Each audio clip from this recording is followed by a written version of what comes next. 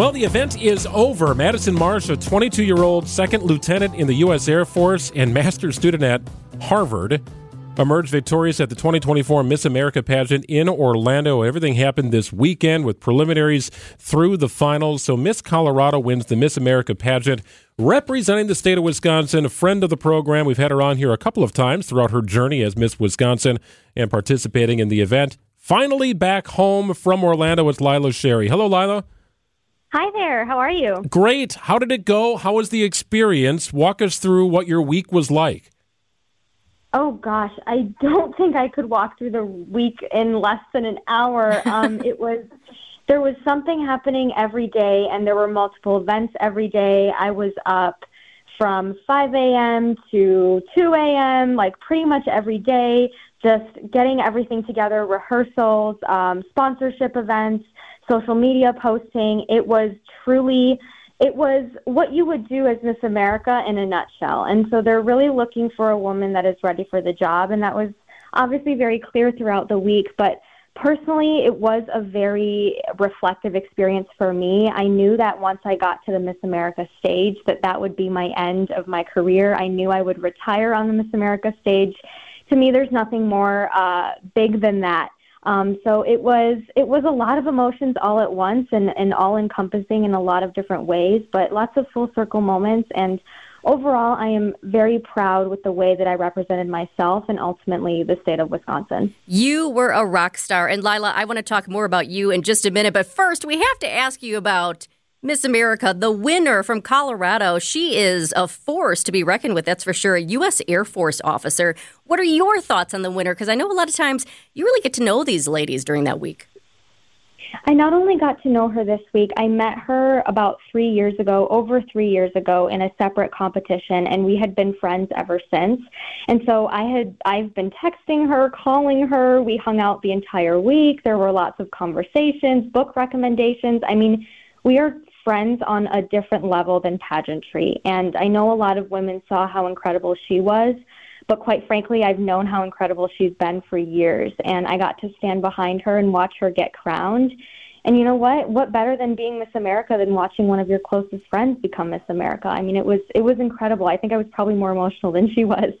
Yeah, so everything is sort of streamed now. It's a little different than I think when I was a kid, and it was sort of a primetime made-for-TV event. So we see sort of the finale of everything, but what leads up to the finals, if you want to call it that? There's all sorts of preliminary competitions. What are those competitions, Sure. And when did they begin?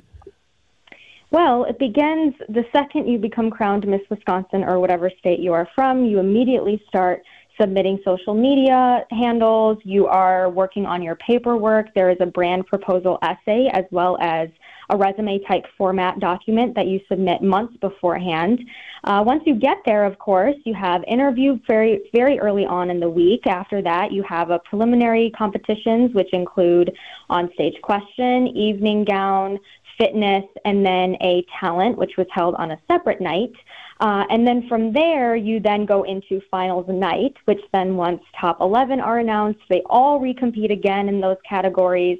And finally, you have one woman standing at the end. So women that you see on that stage have been working months and months and months, and honestly, years of work that people never see go into this. And that's really awesome to see, and it was really awesome to get to learn people's stories too. They replaced the traditional Q&A this year, and they did a hot topics discussion round. That Q&A, sometimes we've gotten amazing answers from the ladies. Sometimes it's ended up being awkward. You know, we've had some funny moments in the past. But what was it like? How was the change? Did you like it?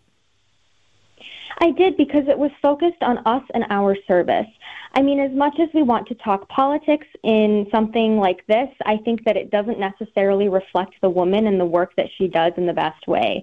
I'm very proud of the fact that I was able to speak about my mother's immigration story, my goals for media literacy globally, and my plans to take that even past Miss America. And so to be able to have that chance to speak on what I truly stand for, because you really only get 30 seconds, and if you're lucky, you get a little bit more, but that's all the time that you get to speak about your entire year of service. And so I really appreciated that it was focused on us and our our initiatives and what we really stand on as individuals. This sounds exhausting.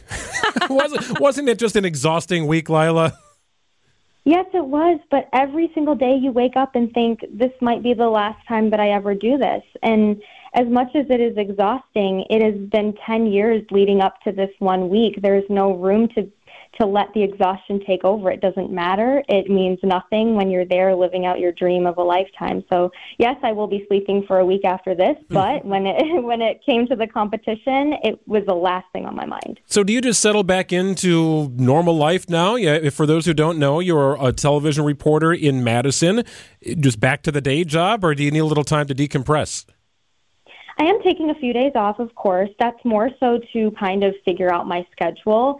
But I am still Miss Wisconsin for the next 6 months, which is essentially also a full-time job in and of itself. And so I think the misconception is you see the women on the Miss America stage and you think, oh, they didn't make it. Well, it sounds like they don't have anything else to do.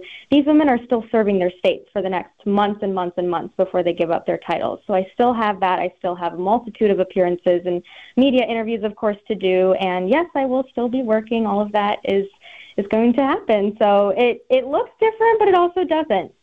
Lila, I'm going to be biased here on this one because I was in broadcast news for 17 years, nearly 2 decades as a news anchor. So I know what it's like, but because of that, I love your community service initiative.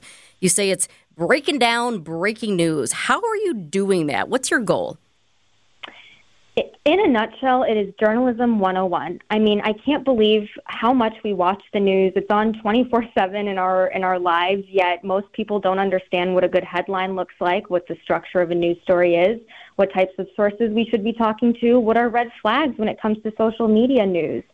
Those are all nuggets of information that every single individual can benefit from. Americans young as 6 years old I've spoken to up to retired educators, and I've never heard somebody not be able to benefit from this. And again, I know that it's not just Americans. I know that this can be global as well, and so I'm proud to stand on something that relates to every individual. And again, it's journalism 101.